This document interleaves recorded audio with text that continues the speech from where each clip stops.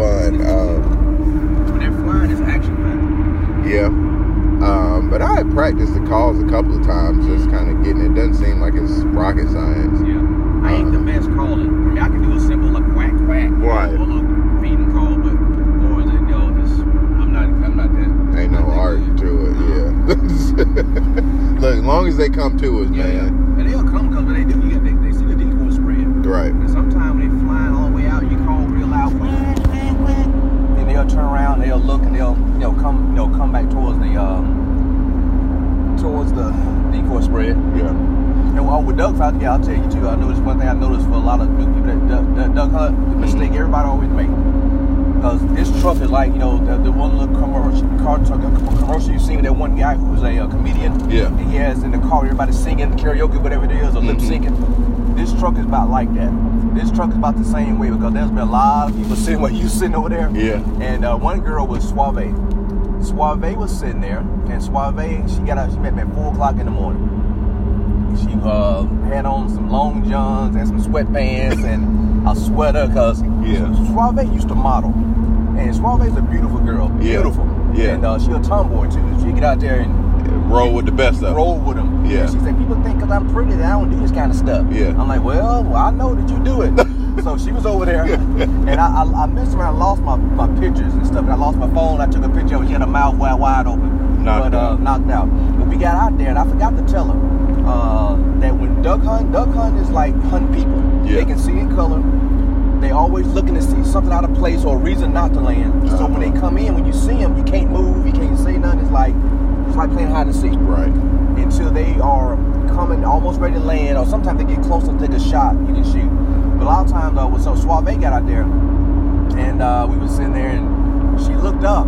I was doing something. She said, "Oh wow, look!" And she pointed. She pointed. Yeah. And right, because when she said, "Look," I looked, and it was a flock of mallards, about 30, 40 mallards coming in. That's something to see. If you ain't ever seen a flock of ducks that many coming in, yeah. You say, "Look!" She did that. They just took off. I said, "Suave, you ain't supposed to, move a point." I didn't know. And so I said, so they came back in. And I said, shoot. She said, no, you shoot it. So I shot one. I got a picture I'll show you. Went back home. So I got the same cut. I got some coveralls because, I've given my clothes to a lot of people I carried out. Suave was one. Another little guy named Roger was another one. But it's common for me to take my clothes, and I always bring extra. Because most people starting out, they don't know. What's bus stop warm for them ain't hunting in the cold all for 4 or 5 hours sitting there warm. So, see, that's why I went and got some thermals, some cold gear, like Under Armour cold gear, whatever. Then the waders are neoprene or whatever like that. You'll be warm in those. Yeah. And just, like you said, layers, just getting out there. And I checked the temperature or whatever out in Kansas where we're going. And it's supposed to drop down to 20, like you said, 20, 30 degrees. So I should be all right. Yeah. Got a beanie and stuff like that, gloves. Yeah. But this will be cool. It'll definitely be cool. And so I practiced a couple of times, try to make it sound like what they sound like. But as long as they come in, you'll be all right. And you keep Ruger steady. I got he should stay pretty steady. He's been pretty good about it. Whether we out doing upland stuff and he won't go until I release him, or just practicing. But I got a stake just in case. Okay, stake him down. Yeah, I ain't trying to have that. But, he should be all right. Yeah. And then I figured Razor do it enough times, he'll watch Razor, he'll catch on. Yeah. That what happened the first time. Yeah. Watch Razor flush some coils and get on that. But, it should be pretty fun. Yeah. I'm pretty much come to the conclusion Razor is going to be a good old hunting dog. Ain't going to be no field trial dog, no hunt test, no show dog. Ain't none of that? No, they're just straight hunting. Yeah. That's cool. Because I like the way he hunts, and I don't want to change nothing the way he does it. I don't want to change a thing. And for those tests, they don't really care about a dog's hunting ability. Right. They care about retrieving, his marking and stuff, maybe the marking retrieves and stuff. And see, that's why I'm gonna put Ruger in some hunt tests, because I think he'll do okay if I just start training to that standard now. So you've been hunting with Razor for a while. That's the problem. So and it ain't even a problem. It's just what it's been. So because we get out there with Razor, and he been fine. Oh yeah, he does everything you need to do. Yeah, as long as it ain't too hot. But but his thing though is the like I say, the hunt test.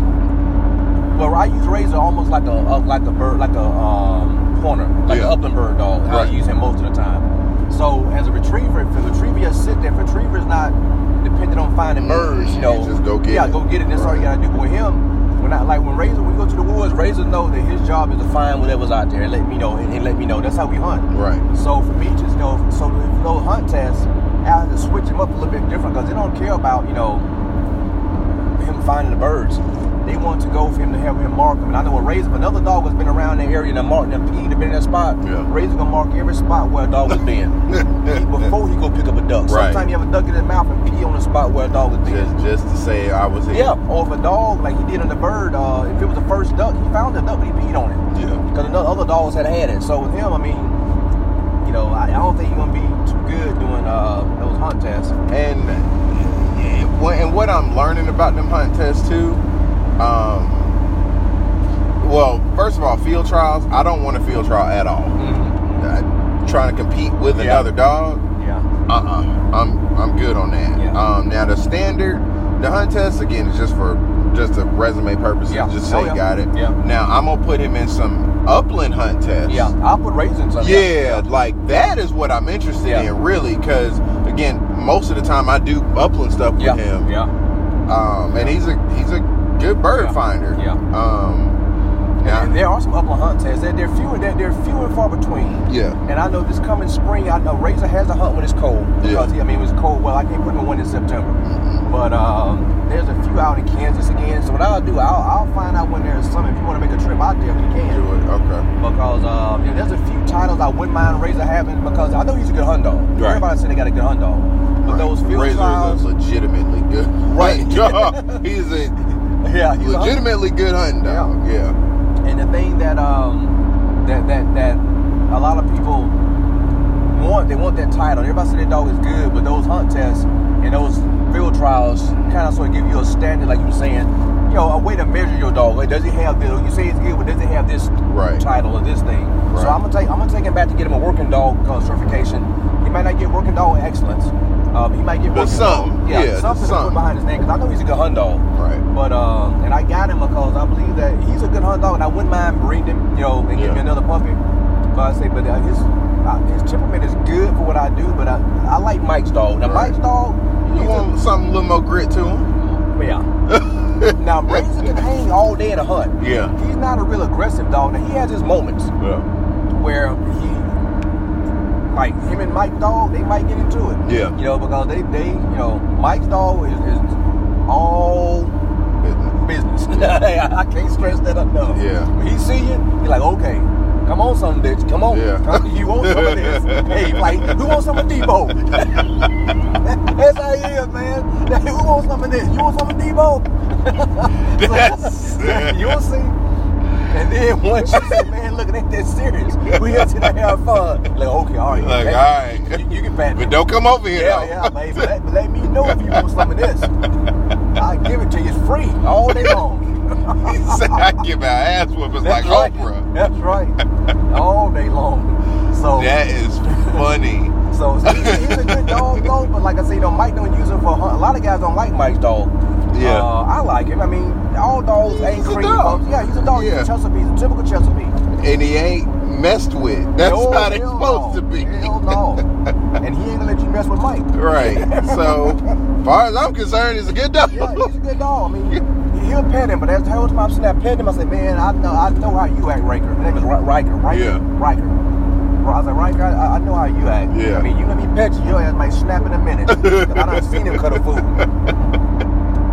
Well, I mean, but I can appreciate that, man, because like you said, it's good to have a socially friendly dog for your business. Like, you don't want that, but Mike ain't got no business. No, Mike. It's just him. Yeah, him and the dog. Yeah, so I like Ruger's temperament because he just really don't pay no other dog no mind. Like if they start to get aggressive, he just kind of look at it and be like, man, whatever, and just gone elsewhere. He ain't gonna keep pushing it. But at the house, put on the show. Does like, yeah, he patrolled the house, barking at the door, this and that, blah, blah, blah. So, Ashley cool with it. She's like, all right, as long as he ain't about to snap on her, she good. But my buddy, Richard, that I went out, hunting with, he's got German short hairs. See, they just, all of them nutcases for dogs. And they barking and snapping and this and that. Yeah. And they were fine. I mean, they weren't doing nothing wrong. They just a different type of dog. So, that's how Rob's dog is. She would not let me get within 40 yards of her. She'd stand up and bark and growl and bark. Now, if you go in the house, she's all right. Because she figured, okay, you must be friendly. Right. But she was all on me. But I wouldn't try to take her out. Ain't happening. No part of that. Them freaking German short hairs, man. I almost got one. Almost. It's, they're cool. And I would be the person to stick my foot in my mouth to say everybody got one, because everybody got a lab too. Yeah. But everybody ain't got a Chesapeake. No, you're right about that. I got one. I didn't want a dog that everybody. I didn't want the German short hairs are all right. I don't think they got too many issues, but labs have been like overbred. Yeah. Yes. I mean, I didn't want a lab. I got lucky with Ruger because his mom and dad both hunted. And I mean, when I was researching, I was kind of thinking like, dang, like, okay, everybody got one of these. But my logic was I can probably get something that I know, as long as I get a decent bloodline, I know we're going to do what I need them to do, which is exactly what happened. The only thing that I read about Chesapeakes was they will buck on you. Like, not like bad, but they're just more independent. And that makes sense because they haven't been manipulated as much. And they were bred that way to be independent. Right. And, I mean, you see Razor, when he out there, he work and do what he need to do. You do your job, he gonna do his. He can go all day. Yeah. Now, those 75, when the weather's warm, and then you got 75, 100 quail he hunting, then he can get tired of it and he be dragging. Yeah. But as soon as he get that scent, now sometimes a dog can overwork themselves because they gonna go until they drop. Oh, he I recorded it too with the GoPro. Ruger, I mean, his butt sagging, legs about to fall off of him. Got that scent of one of them birds, and I mean, he was literally crawling to flush. Yeah. And I'm sitting here like, dude, you tired. We trying to go get water, and he flushed.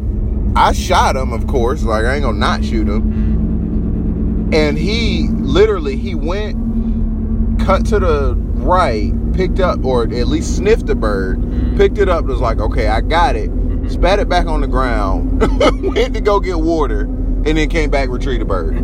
It's like, okay, got it. All right, I'm tired. And I mean, we were right around the truck, so it wasn't like a far thing. But I mean, they get. I just really think I got lucky with Ruger though, not being so, altered. Because he hunts just fine. He does hunt. He definitely hunts. That's a hunting little dog. Whoa. I mean, retrieves a hand, come on back to my leg, everything, sits, all kinds of stuff. I mean, he ain't perfect. No. He ain't nowhere near perfect, but like you said, he hunts. He does exactly what you need him to do. And I want to train to those hunt test standards and stuff, but not at the expense of altering his habits. And that's going to be hard. Right. I'm not about, if it's a thing where I got to start changing what I've started doing, I'm not going to do it. You will. You have to change. Yeah, and I mean, but like dramatically change. Okay. Like, I need to make sure they don't need the dogs to sit to the flush. I don't care if my dog needs to sit. Like, some of them, a lot of them are steady at the flush. Some of them, they have the different stipulations. When we start looking at the test. I can do steady, like flush the bird and just stay there. Yeah, I can do that, but to sit, you gotta train them from early. You gotta train them for this, so that way they don't know anything else to do that. And see, I never started doing it. Like, my biggest thing was just flush, and because I expect it to be mostly me hunting, I know I'm not gonna shoot my dog. So shoot at the sky. So I mean, I want to see if it's a steady to flush, I can do that because I can hold him there and I can train him to stay steady. But I just personally don't care to see my dog actually sit down because of bird flush. I mean, that's pointless to me. Yeah. It's like he's gonna get back up to retrieve anyway. But in that little, I was watching that video I sent you on the last one I made. Yeah. And when I slowed it down and he flushed the bird, he actually stayed there, like stayed steady for a second. And I was watching like, oh shoot, and he watched it go up in the air, and I shot it. I didn't even think I hit the bird, and I hit it the first time and it fell, and he went on in there and found it. I was literally about to call him back, and he went on in there. I was like, oh, okay, cool. That's one thing I learned. I used to argue with Razor. I missed out on half the birds on one hunt that I did because I was arguing with Razor. Razor wanted to go to a certain direction. He was young. He wanted to go to a certain area. I said, they couldn't have put the birds over there. They got to have the birds here. Right. Come to find out, Razor was right. Over there, so I said, we only found like 10. She said, well, we had like another 15 on over. I said, well, my dog wanted to go there. And that was the straw that caused me to say, you know what, never argue with his dog. He know where they are. I don't. Right. He can smell them. I can think about where they may be, but they actually know. And so that's why. And every so often, you'll see me just shut up. I'll let him do his thing. Yeah. That's what I do with our Razor. I'm trying to get to the point now where I can just stop talking to him and just give hand signals, blow a whistle a couple of times, and just kind of keep him moving. But I mean, I don't know, man. Like I'm not opposed to testing. I'm definitely not, and it's going to have to happen. I just want to make sure that testing is not jacking up his natural hunting ability. Like I don't need a manufactured dog. And right now, that's what's wrong with Razor. Because when he goes out, now I got to get him trained a little bit on marking. Because duck hunting is different. Retrievers are known for mainly duck hunting. Right. And your point dogs like for your upland birds and stuff like that. But the thing with the retriever is that when he sees that duck goes down, let's say if we did some duck hunting. If I probably didn't give him the very best chance because we didn't practice. I just carried him out. Just said, okay, let's go to Maryland and get this certification. I know you can do it. Right. Nah. If we had done duck hunting for like a week or a few days, he said, okay, I know when I hit a shot, look around and see what's falling, Right. But and then sending them out on a straight line, that can be handy. Yeah. Now that's something I do work on. That straight line thing. Yeah. Just take a white bucket, sit it all the way out there, and just make sure it's something for him to retrieve. Yeah. Send him in a straight line. It took him 2 times to do it. That helps because it ain't nothing that'll piss me off more than I need to go that way and you run over there. Like, dude. Yeah. That's why I work on Razor on for his back, hand signals and stuff. He does okay. He goes off his nose more than the hand signals though because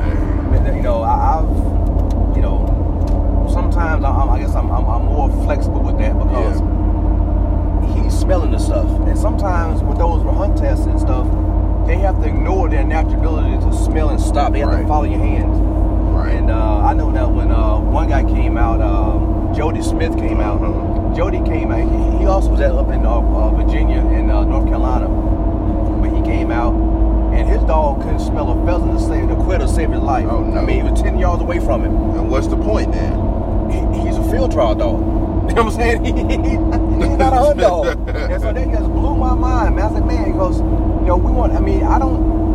it's not fair to compare Razor to other dogs. Because Razor does that a lot, especially, when Jody came out. Razor, I had done probably like 10 hunts with other people. So Razor, it was like clockwork for Razor. Just another day in the office. Right. But, so it was unfair to try to compare his dog to mine. But when his dog ran all past, it was only like 10 yards. The wind blowing the scent toward him. A good dog that's trained to hunt would pick up that scent and go right on that bird. Beeline it. Go right in there on it. His dog went all around and went past it. He knew something was going on, but he didn't really know. Yep. I'm like, man, that's the strangest thing. And then with his dog, some of those tests you have to have your dog walk and heel, like walk right beside you. And me and Razor does that. I got to let him burn some energy first. A lot of times he'll stay within, 5 yards of it. Sometimes right on my hip. Right. But when you're hunting, you don't want to walk down through the field with your dog right at your hip. Right. Because, you need him ahead of you. There you go. Right. And so that's my thing. Because there's a difference between a hunt dog and a hunt test and field trial dog. Yep. The heeling, Ruger heals well, but he only does it if I tell him to. come back and stay right. He'll walk with me too, but when I let that back gate down, man, he gonna run around, burn some of that energy off, which is fine. And I call him back. The only time I walk him is when we're walking to the location. After that, bye. Do your thing, and he gonna stay within range. I don't, like I said, I don't want such a manufactured dog. Just let him do his thing. Because it don't make no sense. And I spend a lot of training. I train a lot of the times without wind, so that way I know you can pick up the scent. Like you're not only relying on the wind. The wind is cool, but if you can't pick up the scent without the wind, then that's not gonna work. I mean, up here, I imagine that we're gonna have a lot of wind. Maybe. You know, but if you can't just pick it up naturally, then you're kind of useless. So, you know, it's definitely something I want to look into. But I downloaded them standards, and I haven't seen anything that says sit to flush. In the rule book, the guidelines or whatever. But I mean, I'm gonna definitely double check. I don't know if they have to stay steady. They do have to stay steady. Steady to the shot. But I don't think it's sitting up. Now, like a lot of European, like British trials, no, you gotta sit. I'll be like, oh no, I'm good on that. But I don't want to make that such a heavy thing, and I don't want to keep buying pin birds either. I'm like, once we get back from this hunt, I kind of want to start focusing more on wild birds. Just there's a few places if you put in for some upland bird hunts, on your application. I'm making some of those. Now I put in for the quail quota hunts down at Albany Nursery and stuff like that. I didn't get them though. It was a die lane, didn't get that. But I got the points for it, so priority points. That's cool. I'm gonna try to take them up to the woods and see if I can do some grouse hunting. Just see. I really want to see how versatile he can be. Like not how many different types of birds, but if I can get him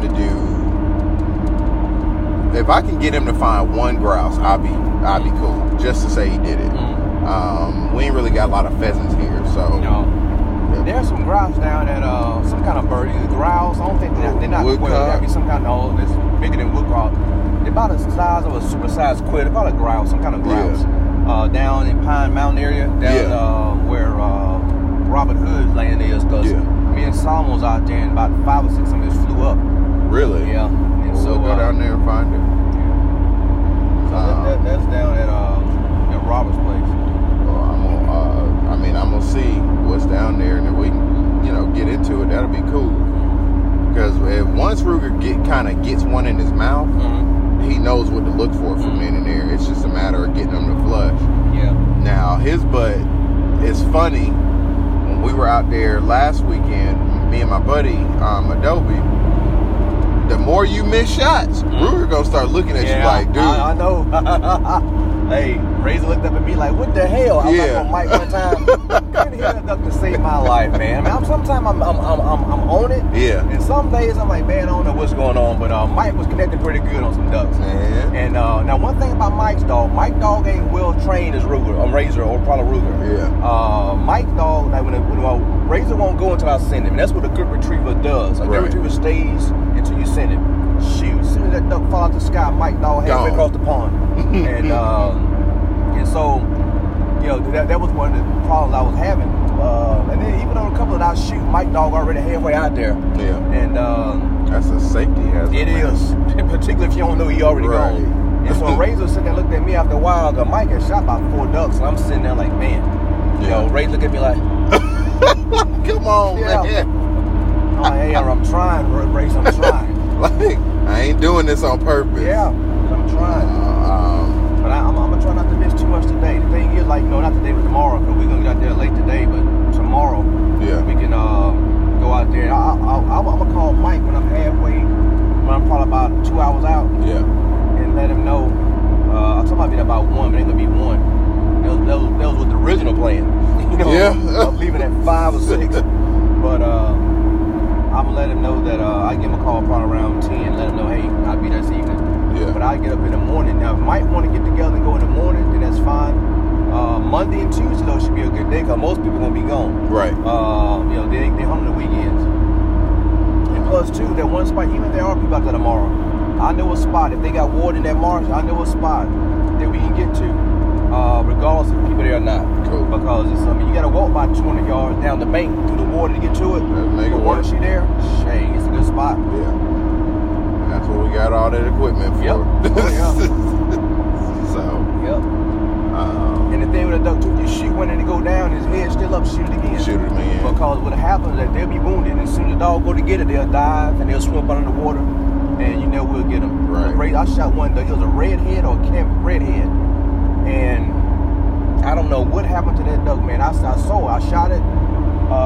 Saw it. You know, I sent Razor after it, and that duck disappeared. Razor swimming around, I got spinning around looking. That duck nowhere to be found. Yeah. But the thing what they do, they won't pop all the way back up, so they silhouette themselves. I saw a teal when me and Mike was hunting out here in Buffalo Marsh. I shot a teal, and I sent Razor to get it. Razor went out there. The teal was wounded. It would dive up under the water. Mm-hmm. And Razor looking around here because he's relying on that nose again versus looking for his eyes. Sometimes you use your eyesight. Right. Razor uses his nose 90% of the time. Yeah. That bird can be sitting sometimes 10 feet off to him, to his right. But his nose on the ground, he in a hound dog mode where he's sniffing where it was versus looking around. Yeah. But I could see the duck. Because the duck dove, he would go give it dive. And I saw that duck swimming up under the water. It would come up just so his beak is barely on the surface. And just keep gliding on down through the water without popping his head up. So that way the dog don't see him. One guy said they just drown themselves. No, they don't drown themselves. Mm-hmm. They come up and just keep on swimming. They just keep going. They can survive. I mean, they water dwelling creatures. And they can swim up under there. They can swim. They'll just flap their wings. They just keep them, their head just like almost like a crocodile or alligator. They just keep their nose up so you get some air, and they just keep on going. Keep moving. The only thing you see, like a little bit of their head, the eyes and beak. That's the only thing you see. Yeah, no. Well, that's good advice. So go ahead and knock them out. You can hunt Allen tuna up here too. I got my boat. Can you? Yeah. Now permits already gone. You can hunt up here. It's $40 for a permit. They only have like 400 permits issued at I think in August or whatever, or July, June sometime.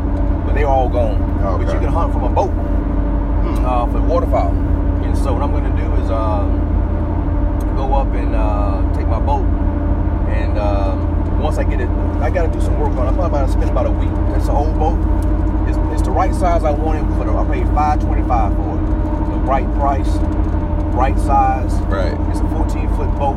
It's probably about almost 4 feet wide in the bottom, almost like 45 inches wide. Not bad. So it's stable. It should be stable. But what I'm going to do is put some floors in. It has the ribs. It has 9 ribs. Mm-hmm. And I'm going to take out one of the seats because I want the boat to be more open. Yeah. I want it specialized. I don't want just, they have the ribs in them, and that's great. Good stuff about Cabela's here. I ain't going to stop. There's some other places on now. Plus, they ain't open no way.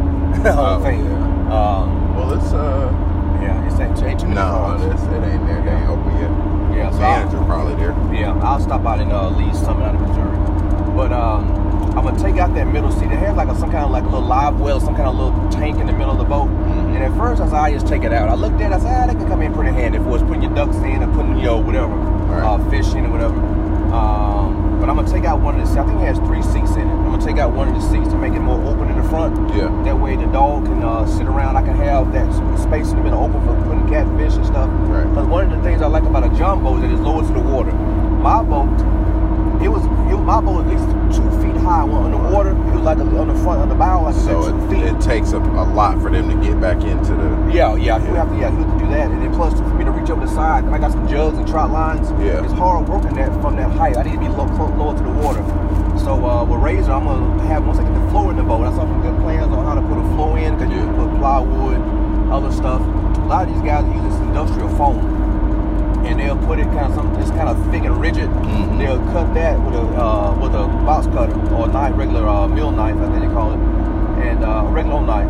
And you can they put it in the floor in between those ribs. Yeah. So that way it's all level. And then one guy said get a horse mat, like a big thick rubber mat, mm-hmm. and lay that across the floor. You cut out the notches so it fit right in between it. And so I say that's probably the route I'm gonna go. Because I thought about plywood, I thought about aluminum. Yeah. But you want something to keep the boats heavy. I mean, I thought I may be able to lift it myself. Nah, that ain't gonna happen. Nah, that ain't. I mean, it looks light. Yeah. You can lift one end of it before it's picking the whole thing up. Now, there's some ways you can maneuver it. I don't have a trailer. She tried to send me a trailer that came with it. I'm glad I ain't taking it.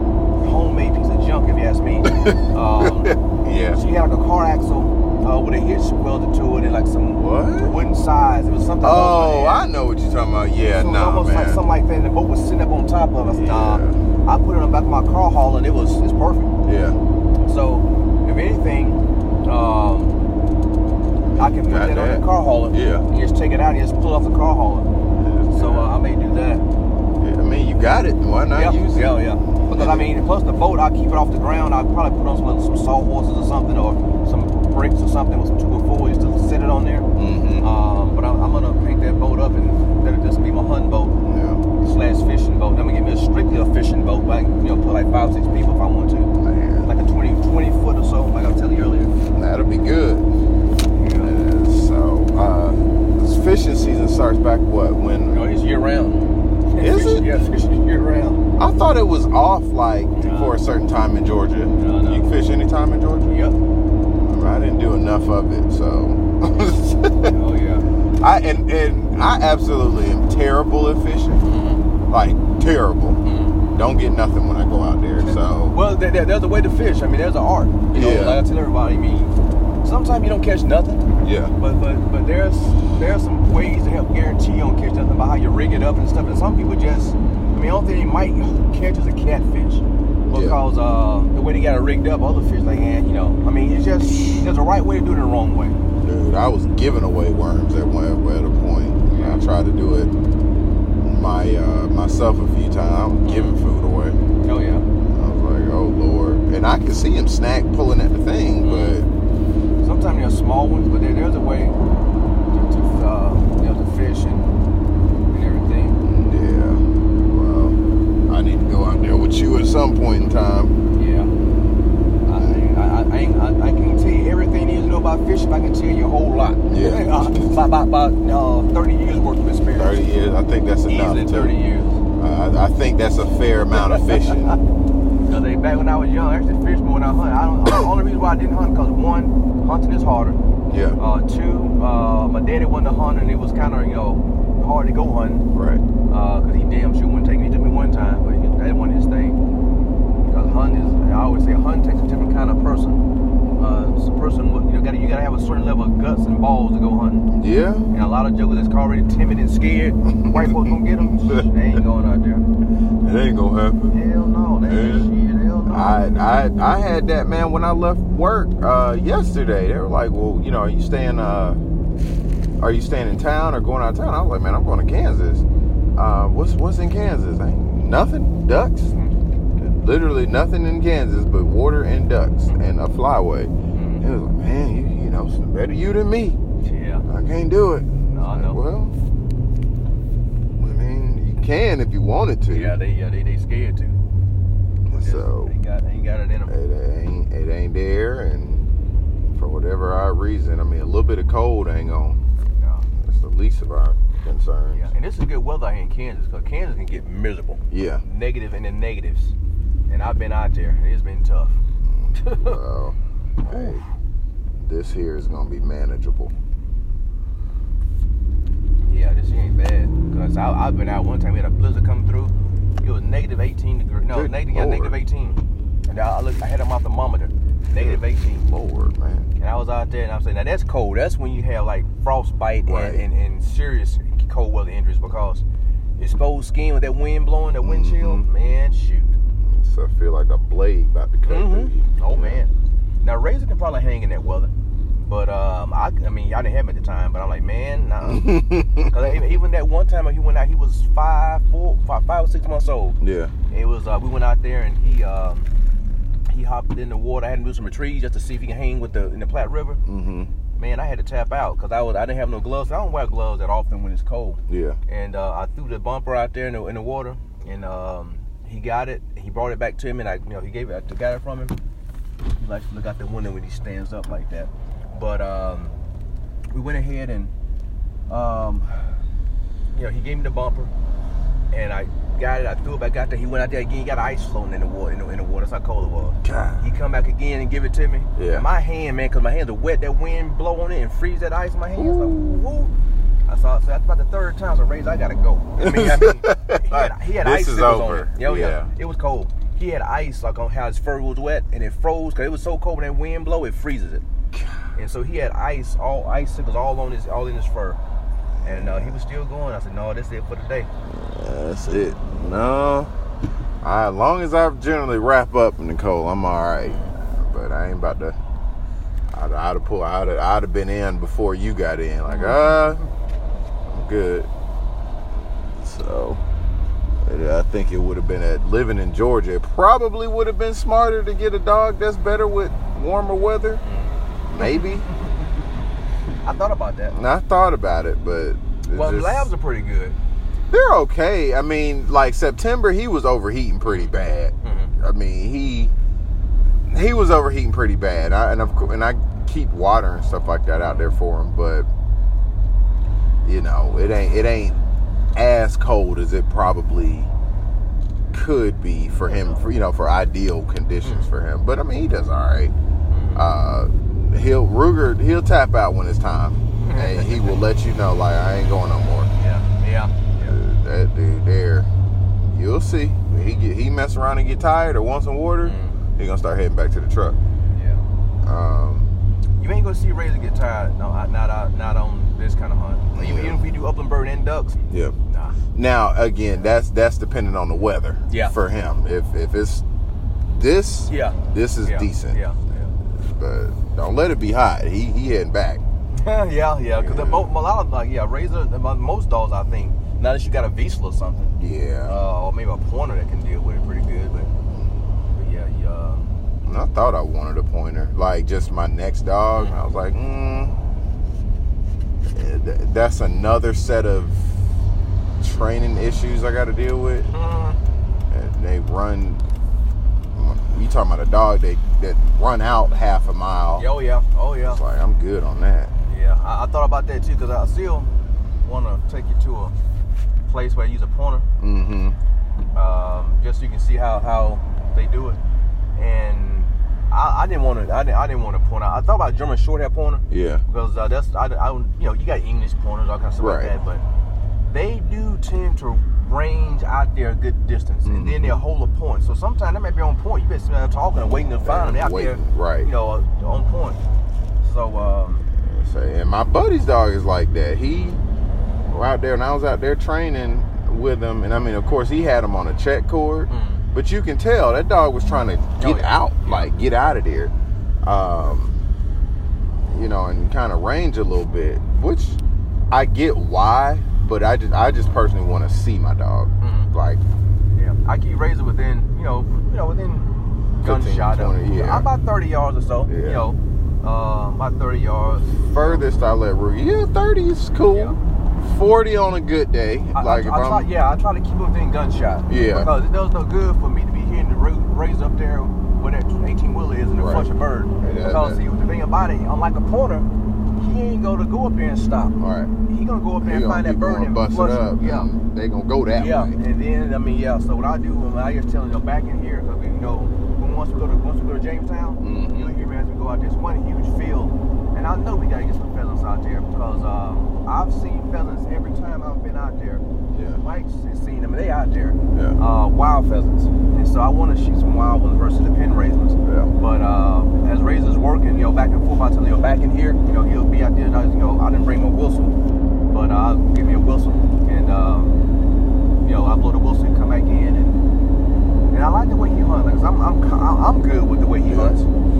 I think that's what matters the most. To me, it does. Yeah. But if you're in the field trial business and the trial hunt test, they don't care about that. They don't care. Yeah. And I know a girl, I'm gonna invite her out to a hunt. Laura.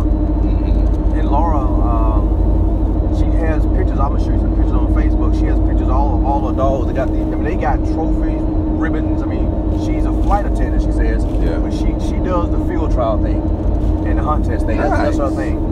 And she lives in Newton. She got 2 Chesapeakes. She a flight attendant with 2 Chesapeake Bay Retrievers. Yeah, I believe she's a flight attendant. Wow. And so with her, she never have hunted her dogs. Yeah. So I'm sure. I mean, it's not fair to it's not fair to put Razor into a hunt test competition with a dog that only does hunt tests, right, or that does it all the time. Right. And it's not fair to put a hunt test dog in the woods. In the woods with it, right? Because they ain't gonna know what. Right. It's two different things. So her dog, and she said she never have hunted them. Never. It's always the the competition. But that can be, for me, that's an expensive hobby. Now, here's how it pays off for her. The more ribbons and stuff she get, the more valuable them are. The more valuable the dogs are, and the more money she get for them. Yep. But what I want to do, when I advertise Razor, I'll say, let's do a hunt. Right. Breeding fee with Razor, $200, $300. Right. I mean, I could even do $500. Right. Because they're gonna sell those puppies for at least $600. Right. They're gonna make their money back. Yeah. So I get the equivalent of one puppy, whatever you say puppy for. Right. But I would take Razor, even if I gotta go somewhere and just to hunt with Razor, have them come down here and put Razor out, let them hunt over Razor. Right. Just to see what it is. See what it is. He don't have all the tests, but he's good. I think that makes sense. Yeah. I mean, the old-fashioned way. Right. Like go out. Look, this is how you do this. Right. This is what my dog can do. Yeah. And that's the best way to go about it, because you see exactly what you're getting. There you go. And not everybody is fortunate enough to do that, but if you can do that, hey, run it. Most people don't. Most people go off of the paper. Right, and which is what I did with Ruger. I mean, I saw his parents, like, videos and stuff like that, and photos of his parents hunting, which was more, for me, I was like, okay, that works. Yeah. But I went mostly off his paperwork. That's what most people do. They go off of what kind of titles. Because I read articles and stuff, and they say, well, we look for a dog, look for parents who have, master hunter seeing this has the proof to show you what they can do. Right. So with me, what I may just end up doing is saying, hey, the proof is in the hunting. Right. Or the hunting experience. Right. Because with me, if I had my choice to buy a dog, I could look at the paperwork, or I could go on a hunt with the dog. I would hunt it. Yeah. Right. I would hunt over the dog just to see what kind of quality that dog, what he can do, what she can do. I think for my next one, I am pretty sure I want to go about it like that. Actually hunt with the parents. So if that means I got to wait till hunting season, or hell, maybe bring some quail out or something like that, and just plant them. Yeah. Just see what they can do. Just see what they can do. Yeah. Kind of go about it like that, because the parents, that's what I really care about. All the puppies, I mean, if they got it genetically, at some point they'll pick it up. Very seldom do I see that you got a pup that both parents that won't hunt. If both parents hunt, 9 times out of 10 they're gonna pick it up. They might be especially if you got it from generation to the pedigree, going from down to down. Right. And with Ruger, he's got that generational thing going on. So I just think that's what I'm gonna do, and it might even be cool, because I mean, Ruger just comes from a line of hunting dogs. There ain't no titles. It's just hunting. They're hunters. Yeah. And I was thinking about the girl that I want to get, so I can breed them to. Maybe getting them from a line of parents that got title. Yeah, I'm thinking about it, but I'm again, if I can hunt over the dogs, I care more about that than I do the paperwork. Now, if I can't do that, then I got to go off the paperwork. And then and then you got the two different kinds of your British labs, American labs, so on and so forth. I'm just keeping it all American. The British ones, I like them, they cool, but I like all that energy that Ruger and them have, that just high drive. Oh, yeah. I like that calm. I want my dog to be all calm. I mean, I want to be mannerable, but but you want him to have some guts, though. Right. And like I wanted with a Chesapeake. I want some firepower behind him. Yeah.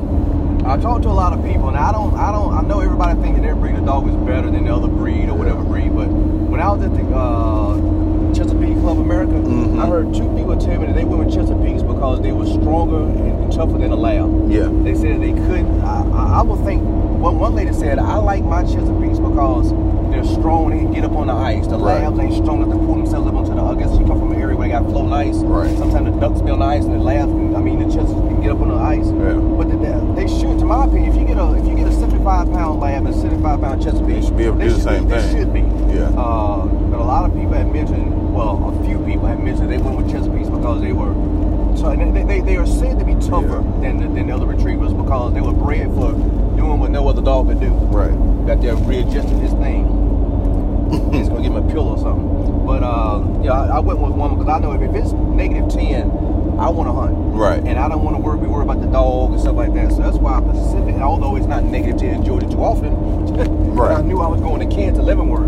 And the sole reason why I got a Chesapeake is because I knew I was going to Leavenworth, but I knew the conditions out there. Mm-hmm. And I wanted a dog that can, withstand those conditions. And, but down in the summertime down here, it's kind of beaky. I got to wait till this time of year to hunt him. Right. Because in September, as long as he can cool himself off in the water, he'll be all right. You'll find that too. If you hunt in the warm weather, as long as that dog can get in there and cool his body in the water, put him to the pond or whatever, then he's good. Yeah. Particularly with teal, because if they retrieve and I had raised out in September in Kansas a couple years ago, and he was fine the whole hunt. And he's good, yeah. See, especially once I kind of get the hang of duck hunting a little bit more. This first one I'll catch on and all kinds of stuff like that, but once I get it a little bit more, we just gonna, like, especially now that the season in Georgia is officially opened up today. Yep. Just hunting as much as we can. And I still want to go back to that spot at West Point and get them wood ducks. Yeah. I'm still mad about that. Like, what in the world is that running through there? Yeah. So, I wanted. Now, had I had a razor? Yeah, he had picked it up. I'm telling you, razor would have been on that duck like shit on stank. Yeah. He just been on it. Yeah, I'm telling you. Yeah. And that's why hunt with a dog is, in my opinion, it's you can't put a price on it. Mm-hmm. Because, a dog will make your hunt 10 times better and more successful. Yep. Without a dog, good luck. Have fun. Yeah. I don't see how people hunt birds without them. Like, they go and... you can be done, but it's tough. I know it can be done. It's just, I'm good on all that. That's a dog's job. Yeah, that's a lot more work for me to do. I just need to worry about hitting them. Kicking up bushes and all that kind of stuff. You can't find them. You might, if you, like when I was in my parents' place, when they moved out there back in the day, they had, I would see covers of quail, I'd be walking through the woods, and 10 and 15 quail just jump up and scare the shit out of me. That don't happen too often. I saw one quail on down that pipeline when I was out Blackberry picking this summer. And it could have been some one male, Bob White, and it could have been some more in them bushes, but I didn't even go. I said, if there's something there, I'm just leaving. I don't want to disturb the nest or anything like that. But, for me, hunting with dogs, and that's what some dogs were bred for. Right. Just kick that stuff up. Yep. Just sniff it out and let you know where it is. Yeah. So me and Razor gonna be on that boat. There's a spot down, if you're ever off on a Wednesday, they have hunts down. You can do a standby hunt down in Darien, down in Altamaha. Yeah. And what's the name? Me and Chris went. Yeah. They do it on Wednesdays and Saturdays. And so even if you didn't get drawn for it, you can go down and say, I want to be on standby. So on Wednesdays, ain't that many people coming down there because they work on the weekday. So you can go down on the Wednesday and say, hey, look, get down there about 5 in the morning, so we have to leave at midnight to get down there. Say, hey, I'm here for the hunt. I want to be on standby. They're gonna take you out, put you in the spot. The only thing about it, if it's during the weekday, it may not be that many people, so you might have better success. Right. On the weekends, if a ducks are flying over by that sign, somebody here gonna shoot over there at it. I'm like, come on, man. Really? Yeah. Like if a duck is, you're not gonna even hit that. I know, but that's what they do. There's they call it sky busting. Yeah. They're shooting at the sky. When it comes to duck hunting, and there's something I need to tell you too, because I had to tell Chris and everybody. You want to shoot the ducks. I'm gonna put the duck decoys out about 30 yards. Mm-hmm. That way, at that distance, our pattern should be already open. Right. A good bit. When you shoot the ducks, you don't want to shoot the ducks until they get within that, depending on how they are. But you want to shoot them, you don't want to shoot a duck from here to that doggone. No, you're not going to hit anything. No. And what you want to do with ducks is you call them, they're going to look at us from we want to be camouflaged up because they're going to be looking up at us from top down. That's why I love Razor's color, because hell, I have a hard time seeing Razor in the bushes.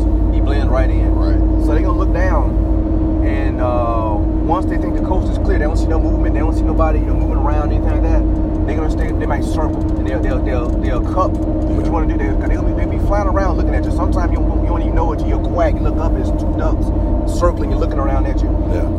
You sit there, you can do a feeding call, like,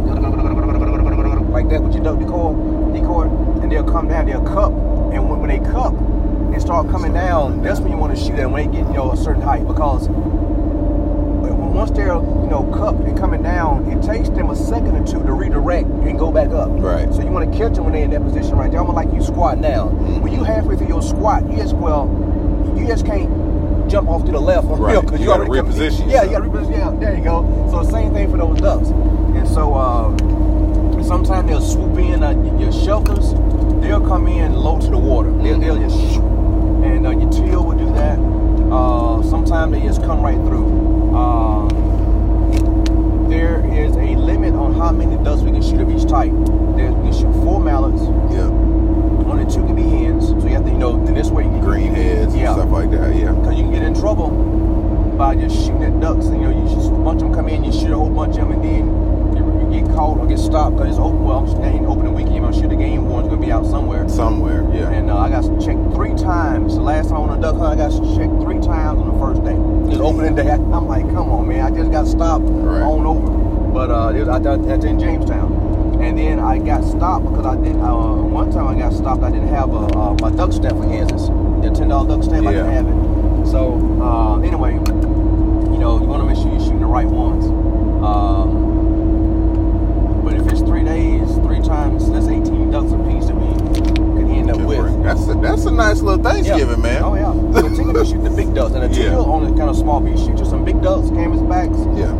Now one of them I'm gonna mount, and one of them I'm gonna keep for training. Mm-hmm. Just freeze it. Yeah. And or breast it out, and just keep the rest of it for training purposes. One of them I want to get.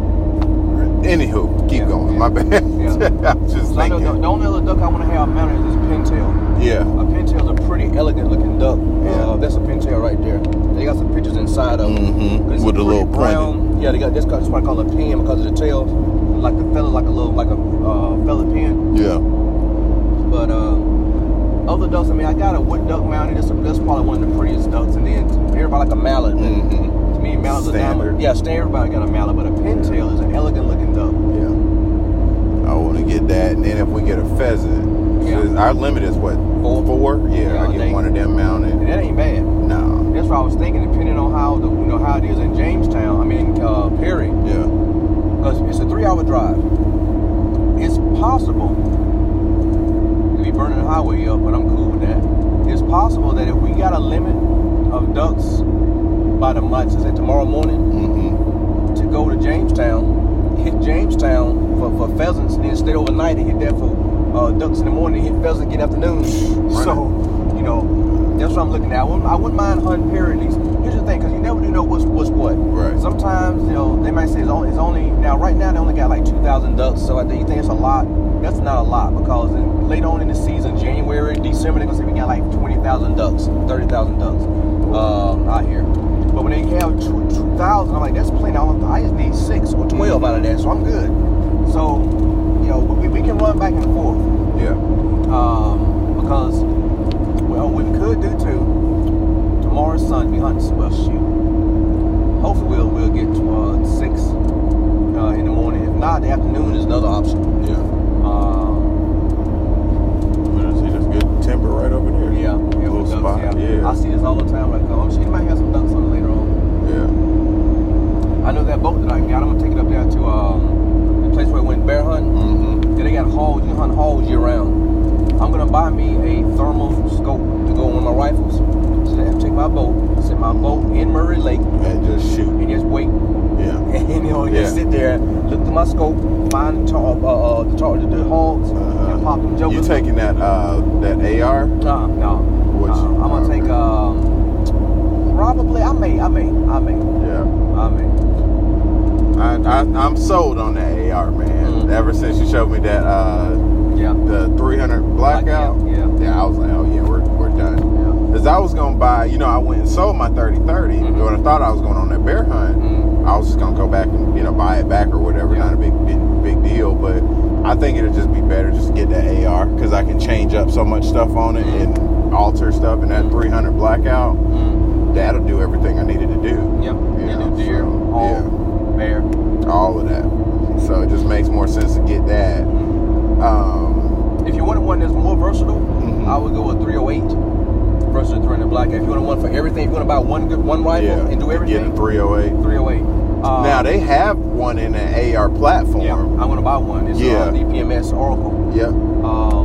That would be cool. Another rifle you can get that's a good one. It ain't no semi-automatic. Yeah. But it's a good rifle. Mossberg MVP. Yeah. And they got it in 308. You got a 20-round it's a bolt dash with a 20-round magazine. That's not bad. It ain't. It's only about $500. A lot cheaper than a damn AR.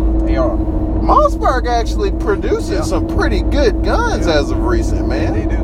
And so I've been looking at the MVP. I'm like, I don't really need it. I say I like it. I don't need it. But I'm thinking about it. Yeah. Because, I mean, I got enough guns. I mean, my son, he ain't trying to hunt no time soon. So they just sitting there, I bought for him, single shot. Yeah. I'm going to take that. I told Sharon I didn't spend too much money on hunting in the last year. I dropped like $300 on him like in 1 week. For not the one of Yeah. I bought a rifle for $250, $450. I went and bought a scope, a Nikon Pro Staff scope for $150. I bought him some waders for $75. Yeah. And he don't want no part of it. He'll come around to it. I promise you he gonna come around to it. But he gonna be left, like I told you before, he gonna be left behind. Because I put some stuff on Facebook the other day. I carried some kids hunting. Yeah. And then the dad and a Catholic priest took all them up there squirrel hunting. We got one squirrel. I'm like, man, the pressure's on me because these kids ain't got up at 3-something in the morning. Yeah, you gotta make it happen. Oh man, God. And my house at 4 o'clock, and then we go up there, and I'm like, like, oh my goodness. And so we went up there, and the squirrels, most of the leaves have fallen off the trees. Mm-hmm. So it's easier to see them, but the squirrels are being very, very, what's the word? Cautious, there we go. They being cautious. They are sitting back, especially when it's cold like that. I was hoping to see them running through the tree. Last time I saw squirrels running everywhere. Yeah. I shot 5. This time I went up there, we had walked, I call it Game Alley. This one on the road, call it Game Alley. I saw turkey, I know it's deer, heard deer snoring. Yeah. I'm sure bear up there, hog tracks, everything.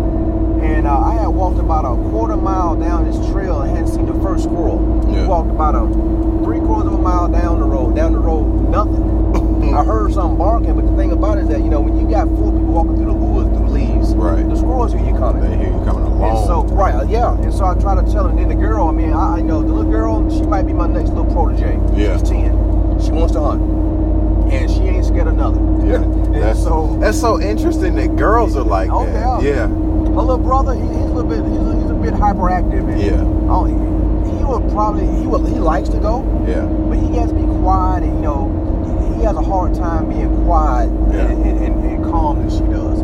But she said, because it's hard to understand her. She's from her parents are from the Bahamas. Okay. But she told her she has a speech impediment or what? But she talks like she's from another country. It's probably just that accent down there. But she ain't never lived there. Oh. That's what I'm trying to say. They've been in the States since 2016. And she was born, she's 10, never lived there.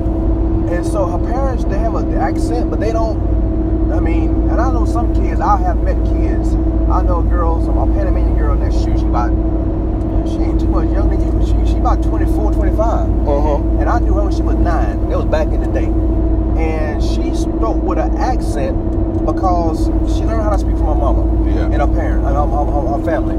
They were from Panama, but they spoke almost like Jamaicans. Mm-hmm. And so if they pronounce the word water as water, then she's gonna say water. Can have some water. So she's picking it up from her from the same language. So anyway, this girl said, "Mr. Morris, can we see some beer?" What? Beer? No beer. We can't see no beers out here. And so I said, and then see some boars. We don't see some boars.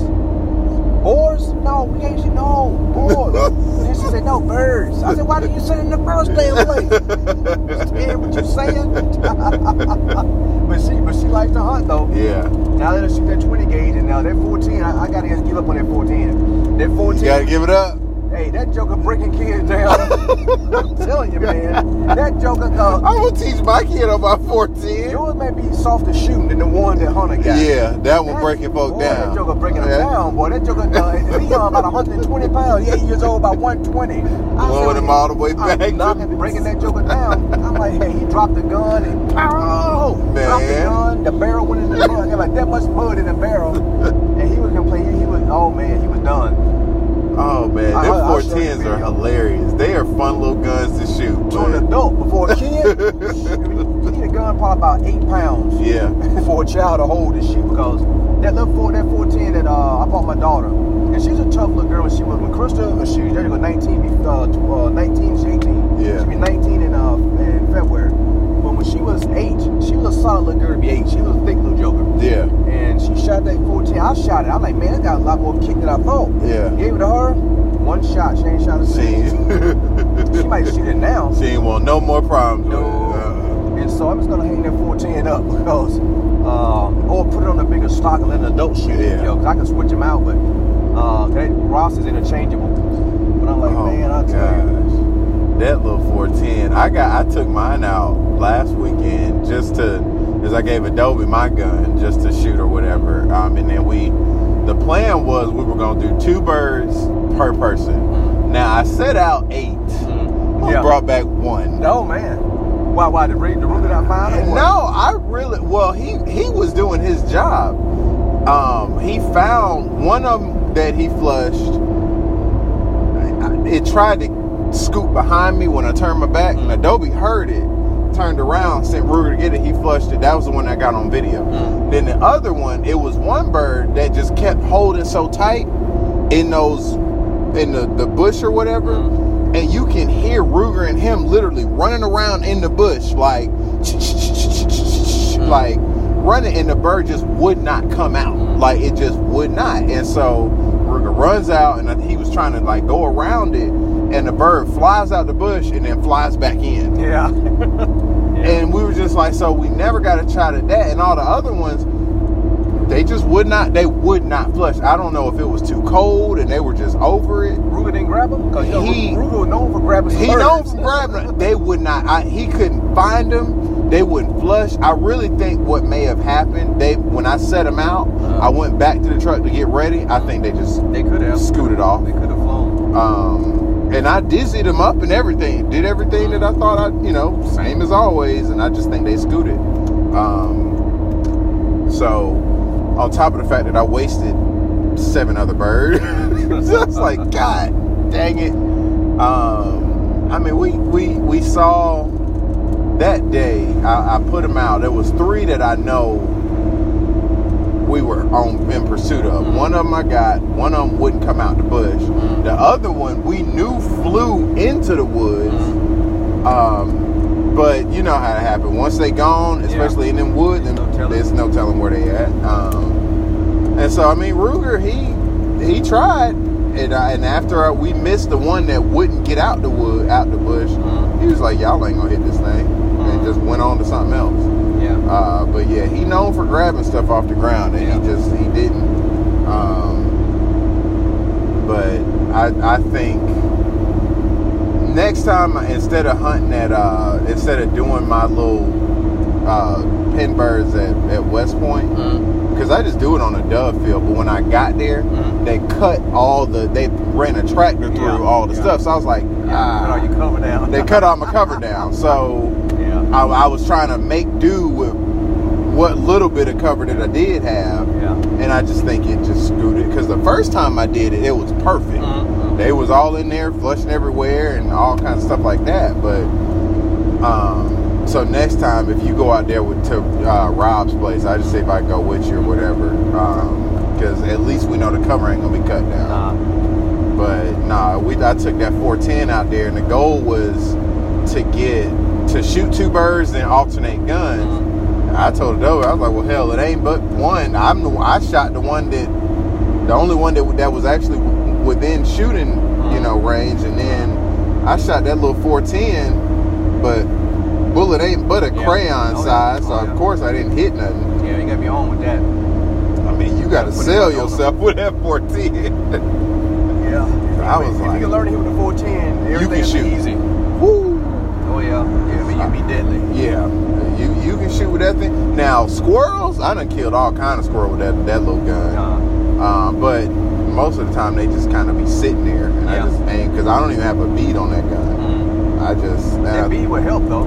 It would help, but honestly, I when I got the gun fixed up, because It's 99 years old this year. It'll be 100 next year. Okay. And when my granddaddy gave it to me because it was his stepdad's gun. Mm-hmm. He found it in my great grandmama's closet when she died, and it was just sitting in his office. Mm-hmm. And I asked him, I was like, "Yo, can I have that?" And he was like, "Well, if you go get it fixed, you can have it." I don't know if he actually knew that I was gonna go get that gun fixed. Mm-hmm. Went, got it, cost me $80. I took it to a gunsmith. He repaired the whole thing. On the inside was like basically corroded and broken down. So he fixed the inside of the gun, firing pin and all of that stuff. Got it back, shoots fine.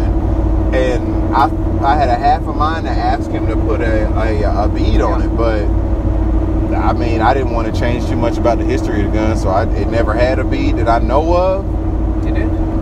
It's not an indention on it, you know, because that bead is screwed in. Well, sometime back in them days, they didn't screw. I don't think they screwed it in. Oh, well, then maybe it just soldered it on there or something. Well, I guess maybe it fell off, but like the barrel is smooth. All the way around, yeah. Maybe they did, maybe they don't, but I figure that's the only kind of connection that my family got to hunting, because what would black folk have been using a 410 for back then? Self-defense, if that's all they had.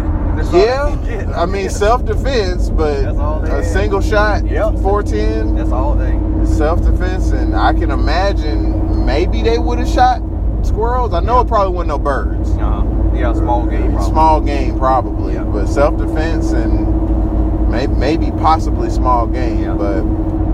You see the Bear Mountains here. It's in my hunting ground. And I hunt on the other side. This whole chain that come down. Yeah. But it's bear all up in there.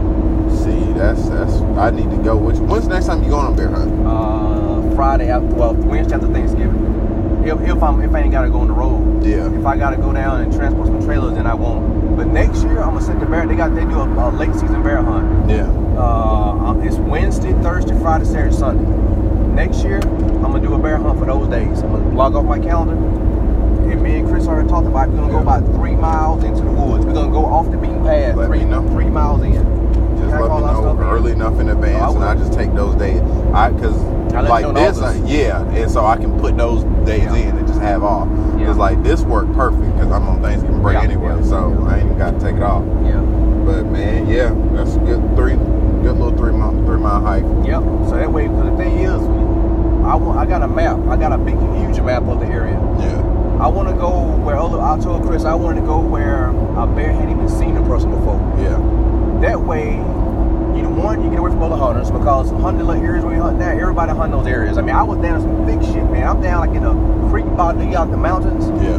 Got like the hills, like little ravines out in there. I'm down in the ravines because I was telling Chris, I said, man, look, I know it's nice and pretty land up here, but the animals ain't up here. Right. The animals down in the bottom. Because I saw bear hanging out in the bottoms.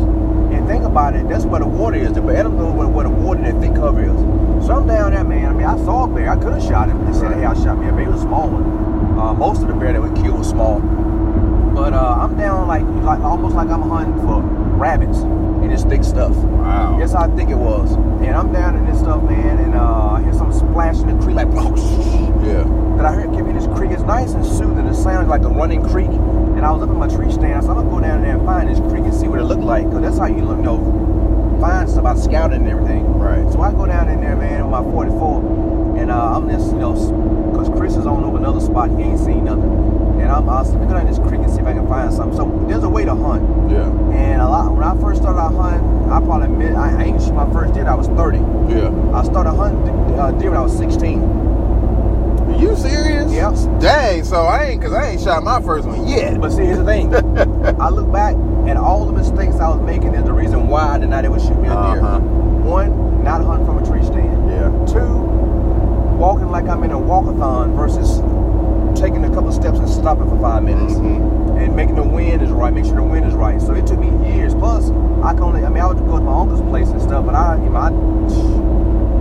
learned the hard way. Yeah. So when I was down in the creek, I would walk, I would stop, I get down in there, and so I hear this big splash like something ran through the creek. I said, that wasn't no damn squirrel there. Right. And so I hear this plush, and so I cocked the hammer back on my gun, and I'm sitting there, and I just stopped, and I was probably from here to this truck from the creek. that far from the creek. The creek, I couldn't see if I was that far from it.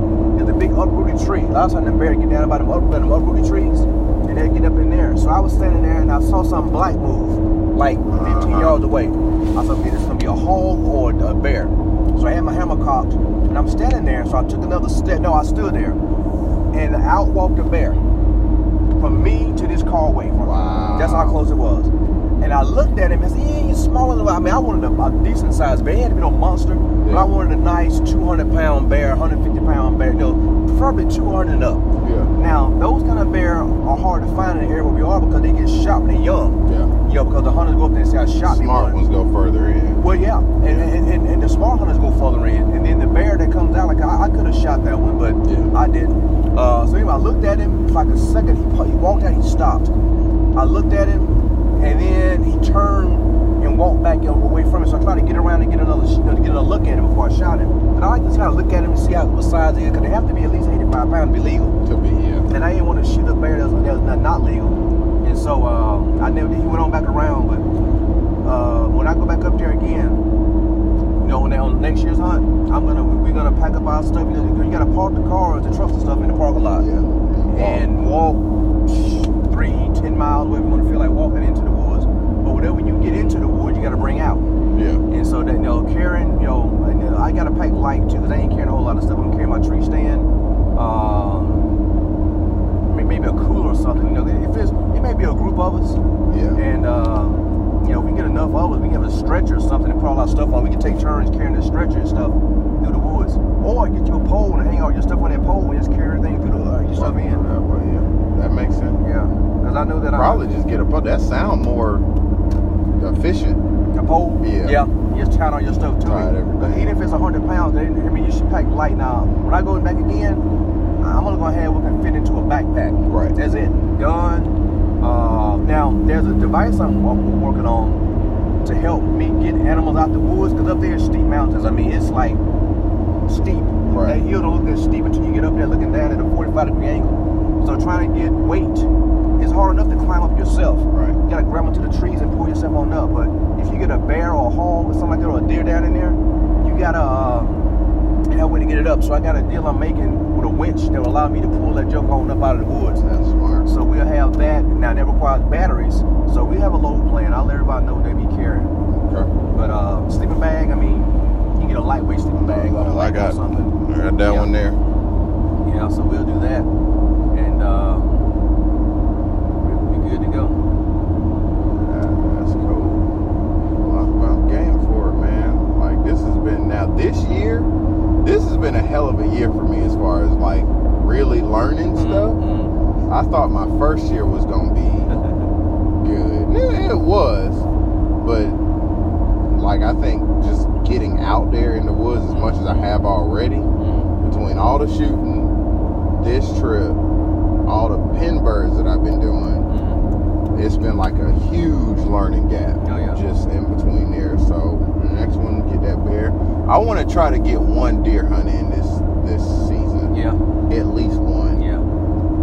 Now's the time to be out there. The rut's going on. Yeah. I'm seeing it. I'm seeing all kind of dead deer everywhere up and down the thing. And this is I know that 2 weeks ago they were definitely chasing this. They're probably still doing it now, but I'm going to make me a journal. So that way I can look back and see what dates and what months, because sometimes hunters look for, well, some people look for the magazine to tell them when the rut's in. You learn when the rut is in by being out in the woods and scouting. Right. And if you see bucks chasing those, then you know. It comes in the first part of November. Sometimes it's about the second week. I mean, deer don't have a time schedule. They don't know what the second week it is. But, somewhere around the end of October, first part of November is when they're But I'm going to still go out and, because I know maybe some deer in Alabama. I want to go to a few deer hunts here in Georgia. Yeah. And West Point has some spots. Last time I was there, they got tracks going all up through there. I found a spot in the dove field. One of the dove fields they got. I saw tracks that's leading over to the dove field.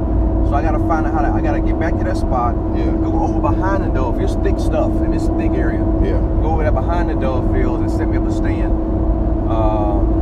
Because a lot of times too, when it comes to hunting, you think that deer might not be in the thick stuff. I mean, scouting will help you determine where the deer are. Right.